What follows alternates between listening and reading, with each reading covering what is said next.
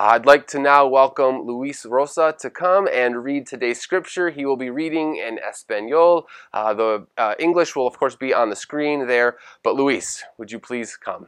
Filipenses capítulo 1, versos 1 al 11. Pablo y Timoteo, siervos de Jesucristo, a todos los santos en Cristo Jesús que están en Filipos, con los obispos y diáconos. Gracias y paz a vosotros, de Dios nuestro Padre y del Señor Jesucristo.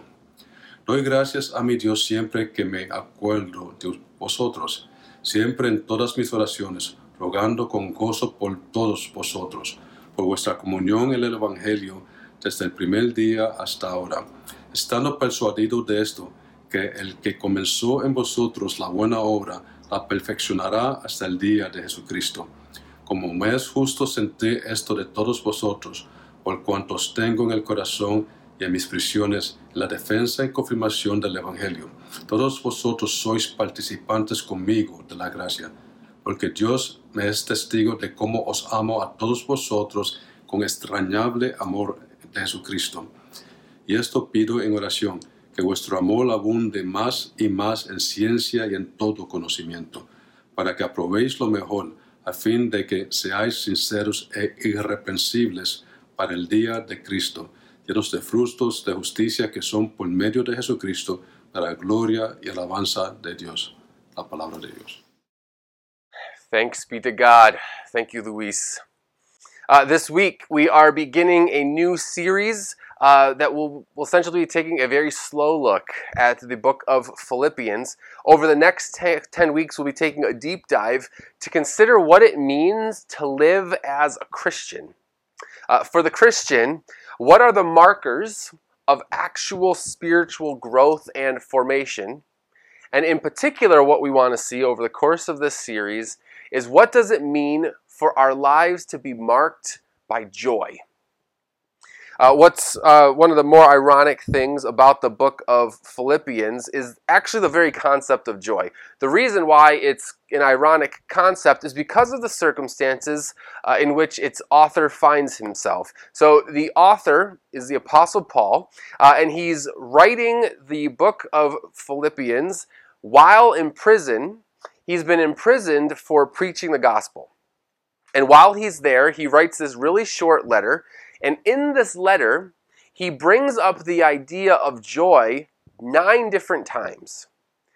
Despite writing this church, or writing to the church in Philippi while in prison, what's interesting is that, look at verse 4, it says that he still prays for them with joy.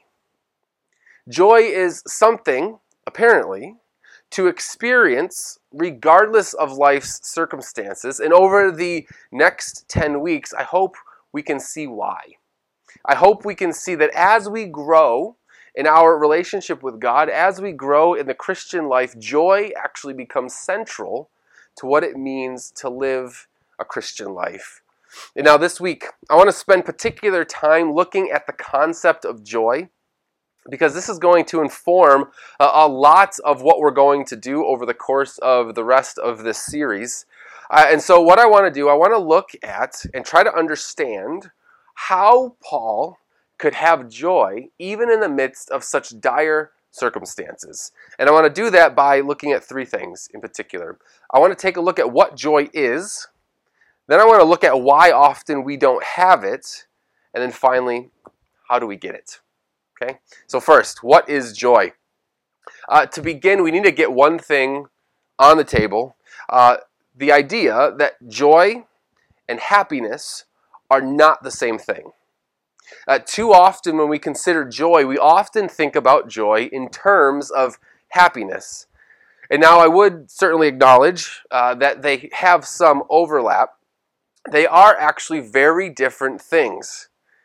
And what we need to see is that a wrong definition can actually have some really serious ramifications for us. So, for example, if Paul considered happiness and joy to be synonymous, I have to assume that the book of Philippians would have been written very, very differently. Let's consider the differences between joy and happiness. First, as far as happiness goes, it's interesting that there's really been no shortage of research that's been done about happiness, particularly happiness being a real issue for us in the West.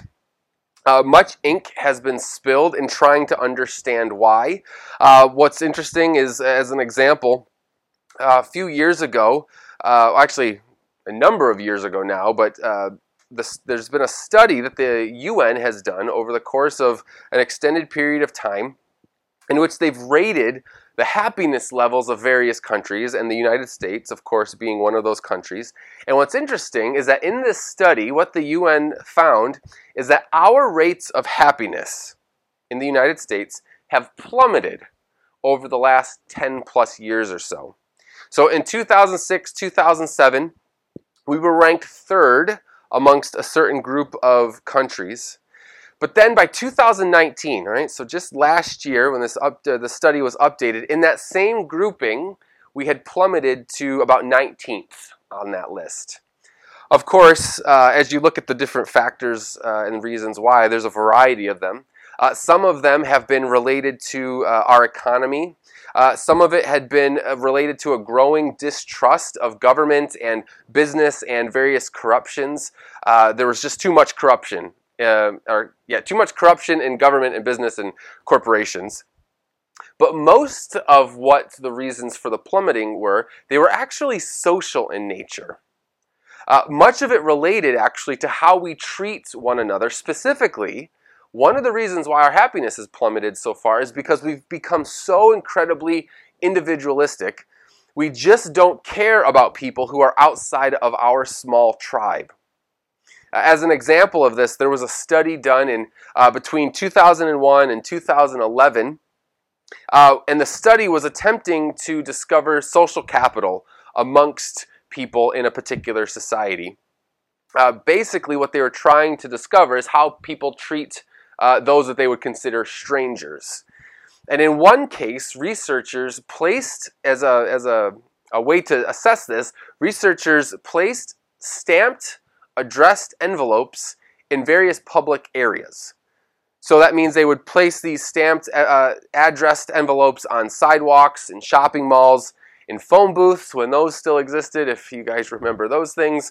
They wanted to see whether or not people would pick up those letters and place them into a mailbox. Of course, be a common courtesy to those who are complete strangers. And though through those studies, looking at several countries, of course, including the United States, they discovered that in the U.S., residents sharply declined between 2001 and 2011 with their willingness to help a stranger, which is interesting because that didn't happen in some of the other countries they studied, countries like Canada. Apparently our neighbors to the north are much kinder to each other. But the point simply being is that there's this broad uncertainty about the intentions of other people. Now, I say all this to say this. This is why this matters. That regardless of the reasons for the decline, all the reasons for the decline were determined by the circumstances that were surrounding us. Okay, so the reasons for our decline in happiness have been things like the economy, things like the lack of quality relationships. Right? It's a broad culture. It's a societal thing that's happening, all of which has played a role in our lack of happiness. And if you notice, in many cases, we have all had little control over these things. They've all been kind of thrust on us, circumstances outside of our control. And here's the rub. Oftentimes, we have a certain vision for how we think life ought to go.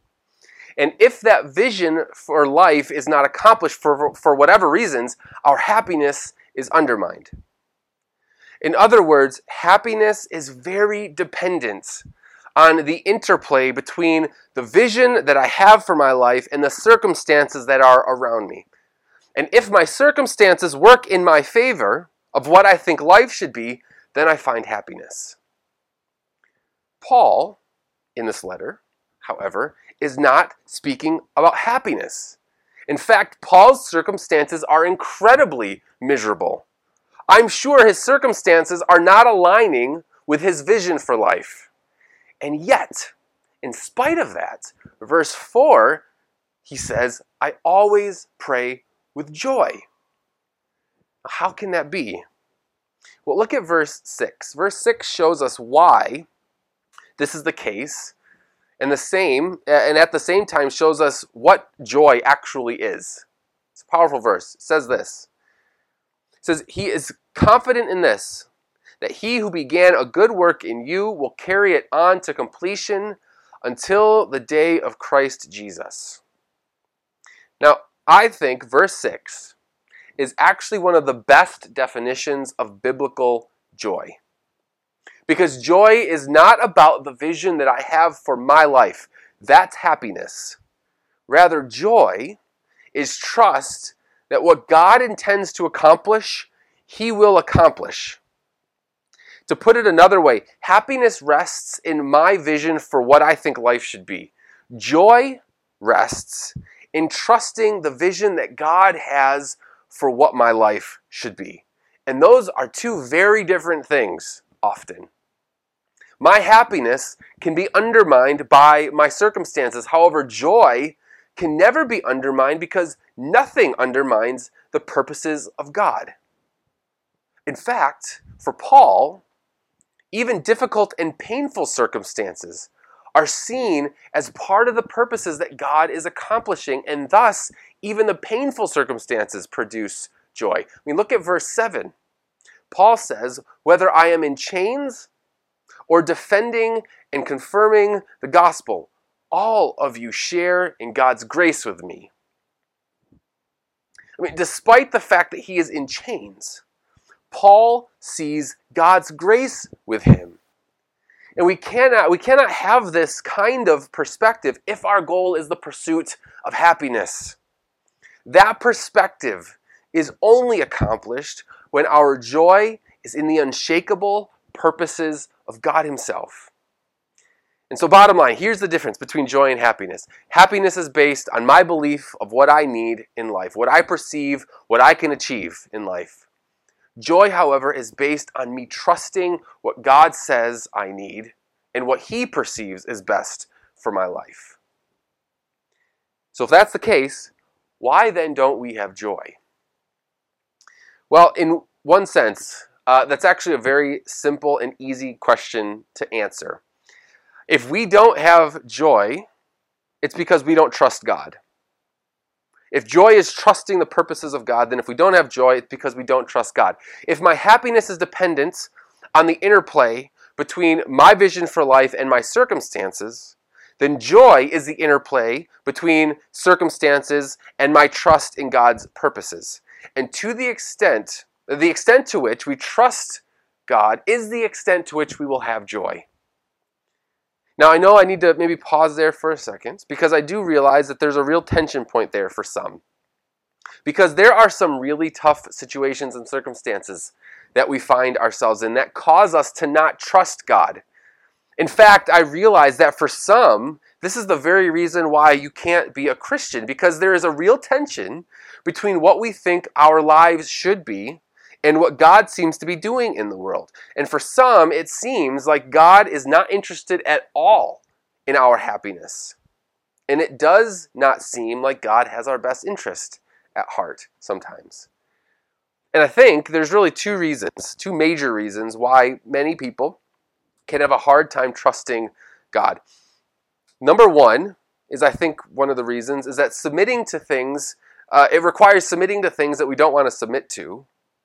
And then second, of course, there are circumstances in life that just don't make sense. And I think those two reasons can be reasons why people don't trust God. Let's quickly look at those further. I mean, consider the submission thing. There are things that God requires of us that will go against our desires. Okay? Some would say, I cannot trust the Bible, I cannot trust Christians or even God, or a God that seems to be against my happiness or my vision for my life. And to be fair, the Bible, it has many commands that might go against the grain of our modern day sensibilities. Just as examples, easy examples, but God has a very specific sex ethic that might very well go against one's desires. God is clear on how we ought to use our money and our resources, and that might very well go against one's vision for life. God is clear about how we ought to care for one another, and that again might go against people's vision for life. I get it. However, I have to ask the question, if God is God, meaning if he truly is the creator of all things, the sustainer of all life, and the one who holds the future, what then should our assumptions be in regards to his commands? I mean, if he is God, does he have the right to determine that which is good and right and true? I mean, if he made the world, would it not make sense that he would weave into the fabric of the universe a certain order and intentionality, which would then be reflected in the commands that he gives to us? Could it be that there is not something wrong with the commands of God, but maybe there is something wrong with our desires? I mean, consider the fact that since the beginning of time, we have been plagued with desires that are destructive. This has been common to all humanity. And now, while we certainly wouldn't say that all desires are equally bad, it does seem fair to say that there are some things that ought to be objectively true, right, good, and true in the universe. Certain things that should not be left up to our own subjective opinion. And from the Christian perspective, the external thing that gets to determine that which is good, right, and true, under which all of us are subject and must submit, is God himself. I mean, from the Christian perspective, there is no fuller life that can be had except when one is reflecting the will of God in their life. And when our desires and our proper understanding of the Bible come in conflict, Christians would say there's something wrong with our desires, not with the Bible. And so one of the reasons we don't have joy is because we don't trust God's commands are better than our own desires. But the second reason why I think we often don't have joy is because there really are very difficult circumstances that we experience that question whether or not God is actually in control. I mean, some of us right now know what it is to experience horrible tragedy or painful betrayal or unimaginable sadness. And trusting that God knows all things and holds the future seems impossible, and therefore joy seems impossible. I mean, if you've ever read the book of Job, that's the main tension of the entire book of Job. If you know Job's story, essentially everything had been taken from him. His entire family died. He lost all of his possessions. He got struck with sickness. And the entire book is really wrestling with that question, God, why? But there's one verse in the book of Job that's always stuck out to me, Job 13:15, which says this. It says, though he slay me, yet I will hope in him. Though he slay me, yet I will hope in him. What is that? That, my friends, is joy. I mean, that's trusting God's purposes. And so often we don't have joy because we can't imagine giving that kind of response. You know, when I think about the most difficult seasons of my life, times when I have felt the most shame or the most fear or the most uncertainty, and I've been at that place of asking that question, God, why? And had to wrestle with how God might answer that question. Let me say that it's not a bad question to ask, first of all. We've just come out of a lament series, and so I want to at least point out asking God why. It's a good and right thing to do. But I won't pretend how all of this works. I won't pretend that the answers that God gives or the silence that God gives on reasons why make sense to us. Because there are some tragic situations that really do make believing that He is good very difficult. I mean, right now, we are in a time that is truly testing our ability to experience joy. Of course, we are currently in lockdown. It's keeping us from being able to be together. I mean, every day, still hundreds and hundreds of our fellow New Yorkers are dying. No one in this city has been untouched by this outbreak. I mean, right now, our country is more divided than ever. You know, what's ironic to me is that you would think that, like in the past, when we've had national tragedies, we would be unified together. There'd be compassion and empathy amongst us, bridging all kinds of divides. And to be fair, I think that is happening in New York, and I'm grateful for that. But broadly speaking, we are more divided now than we've ever been. And what's really quite striking is how disorienting this is. I mean, what is happening right now? And you know what I've concluded as to the reason? I may never know. I don't know. I don't know why we are in this deeply divided place. I don't know why there are still so many people dying. I don't know what God is doing. What I do know, though, is that all of these situations are ways in which we can actually see if we're experiencing true joy. You know, another example of what true joy looks like, a couple years ago now, there was an incident in the Bronx. There was a murder of a young man who was seated in a car next to his fiancée.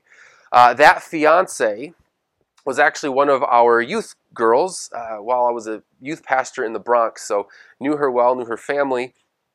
They had just dropped off their daughter at daycare. And what was, of course, this whole thing was just devastating, that he had just been murdered. And for the family, of course, they're processing this question, why, God, have you allowed this to happen? Left this child without a father at such a young age to die in such a way. And what was interesting to me as we were staying in touch with the family is the way in which the family responded. And I want you to consider the way that the family of this murdered man responded. The mother of the fiancé, again, the girl that was in our youth group, had posted on Facebook a prayer that really resonated with her during that really heartbreaking time. And the prayer really struck me. And I wanted to read that prayer to you as we wrestle with what it means to trust God in the midst of horrible tragedy and uncertainty. So hear this prayer that she posted. She said this: Jesus, my heart is heavy. I feel tired and hurt. I cannot explain my circumstances, and I can't understand why this has happened to me. But you, Jesus, you defy all my feelings and emotions with your compassionate love. Thank you for allowing me to come to you confused and broken, promising to make beauty out of it. In my trials, in my hurt, Jesus, give me comfort. Reveal what thy will is in my life. Reveal what thy will is in my life. What is that? That, my friends, again, is joy. That is an unwavering trust in the purposes of God in the midst of deep pain. I mean, God never promises to give us reasons for why he allows things to happen. In fact, in the book of Job, in all 41 chapters of that book, God never reveals to Job why he suffered. The only response that Job ever gets from God is basically toward the end, God saying, trust me, I know way more than you do. And joy is submitting to what God desires for us. Joy is trusting his purposes in the midst of difficult times. And so the question then becomes, the final question, how do we get that kind of joy? Where does it come from? How can a person look at a situation that seems so unjust, so wrong, and so unclear, and yet say, reveal what thy will is for my life? How do we get it? There's two things I want us to see in this passage. First, look at verse 6. I want to draw your attention back to this verse because it gives us the reason why we can trust God. Again, let me read it for us. It says, he began a good work in you, or he who began a good work in you will carry it on to completion until the day of Christ Jesus. He began a good work. What is that referring to? I mean, the basis for our joy is what we have been looking at over the last series that we just looked at. The basis of our joy is what God accomplishes and begins in us through the work of Jesus. I mean, Jesus came for many reasons. But one of those was to show the extent to which God is committed to our good. I mean, the redemption and forgiveness and restoration found in the person and work of Jesus that leads us to eternal happiness unhindered by life's experiences, because his happiness for us is rooted in a world that will one day be completely restored without the relational strife and sickness and pain and death. That's what true happiness is going to look like. Perfect circumstances. And so we have joy in knowing that God is committed to seeing us to that end. Plus, we also know that in Jesus, God is not asking from us anything that he did not ask from Jesus first. I mean, Jesus himself experienced great uncertainty, great pain, even death. Jesus even questioned God on numerous occasions. In the Garden of Gethsemane, before he would be crucified, before he was to die, he came to God, asking God to take from him the burden that he was about to bear. He wrestled with it. On the cross, Jesus cries out, my God, why have you forsaken me?" I mean, this is Jesus crying out in lament. But to understand, we have to understand that in these circumstances, Jesus trusted the Father despite those circumstances. He had joy in the midst of it all because he trusted the Father. There's this really stunning reference in Hebrews 12 about what Jesus did when he went to the cross. Hebrews 12:2 says that for the joy set before him, he endured the cross. For the joy set before him. What was the joy set before him? Well, it was you and it was me. The joy set before Christ was the reconciliation of his people to the Father. The reason that matters is because Jesus trusted the Father, knowing that on the other side of the cross, the Father's future purpose was greater than the fears and uncertainties that he felt before he went to the cross. And trusting the Father in this way, Jesus takes away the only thing that you and I ultimately have to fear, which is the power of sin and death. This ought to produce joy in us, for God is committed to our good. But the second thing that we don't see here in this passage, but it's a teaching that happens all throughout Scripture, is that joy is actually something that is given to us. It's not attained. Joy is given. Galatians 5 tells us that the fruit of the Spirit is joy. One of the aspect of the fruit of the Spirit, joy. Acts 13 tells us that the disciples were filled with joy. Romans 14 tells us that righteousness and peace and joy are found in the Holy Spirit. Romans 15 says that the God of peace fills you with joy. This is important because joy is based on trusting God. And the fact of the matter is that it's just not something that you can muster up. You cannot muster up joy. It's given to us. It's trusting that the Spirit of God is working in us. It's something that God gives by his Spirit as a result of our faith in the work of Jesus. And I say this to say, trust in the work of Jesus. Trust that God is committed to your good. Trust that he is greater and knows far more than we ever could. Trust that what he desires for us is what is best for us. Friends, when we trust this, when we trust him in this way, when we look at what Jesus has done and the ways that he's committed to proving that to be the case, we will experience joy. Joy is trusting in a God who knows far more than we do. It is trusting in a God who has proven his commitment to our good in the person of Jesus. It is trusting in a God who will grow us in joy by his Spirit. And as we more and more believe what Paul said, that he who began a good work in you will carry it on to completion, I trust that the Spirit of God is going to help us do that we might experience joy regardless of the experiences that we might have in this life. I hope that for myself. I pray that for myself. I pray that for you. Amen. Let's pray together. Father, we thank you that it is your love that truly does give us the reasons for joy.